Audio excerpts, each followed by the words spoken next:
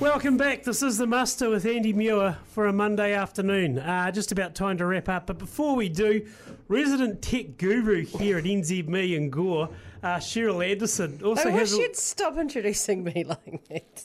Traffic manager of Gore, Cheryl Anderson. Welcome to The Muster once again. Is that better? Thank you. That's way more realistic. Oh, yeah, but you help us every week. You pretty much make sure that I can do technical stuff. This is true. I did set up a wee spreadsheet template for Trina before.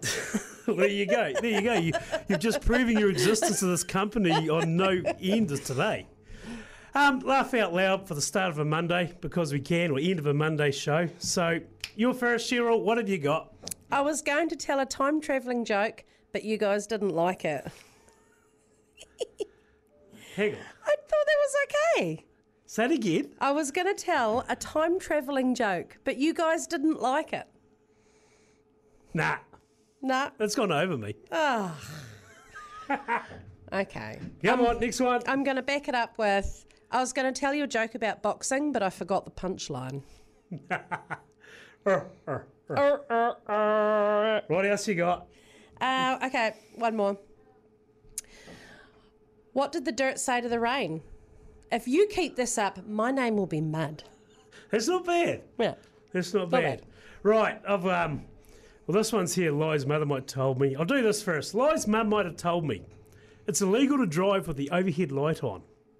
If you swallow gum, it will stay in your stomach for 7 years. Oh, yeah. Keep making that face and it'll freeze like that. I have eyes in the back of my head. You can't swim for 30 minutes after eating. Don't sit so close to the telly, you'll go blind. The dog went to live on the big farm. Yep, been there, done that. I'm just running into the store for one thing. A watermelon will grow in your stomach if you swallow the seeds. Maybe I'll think about it.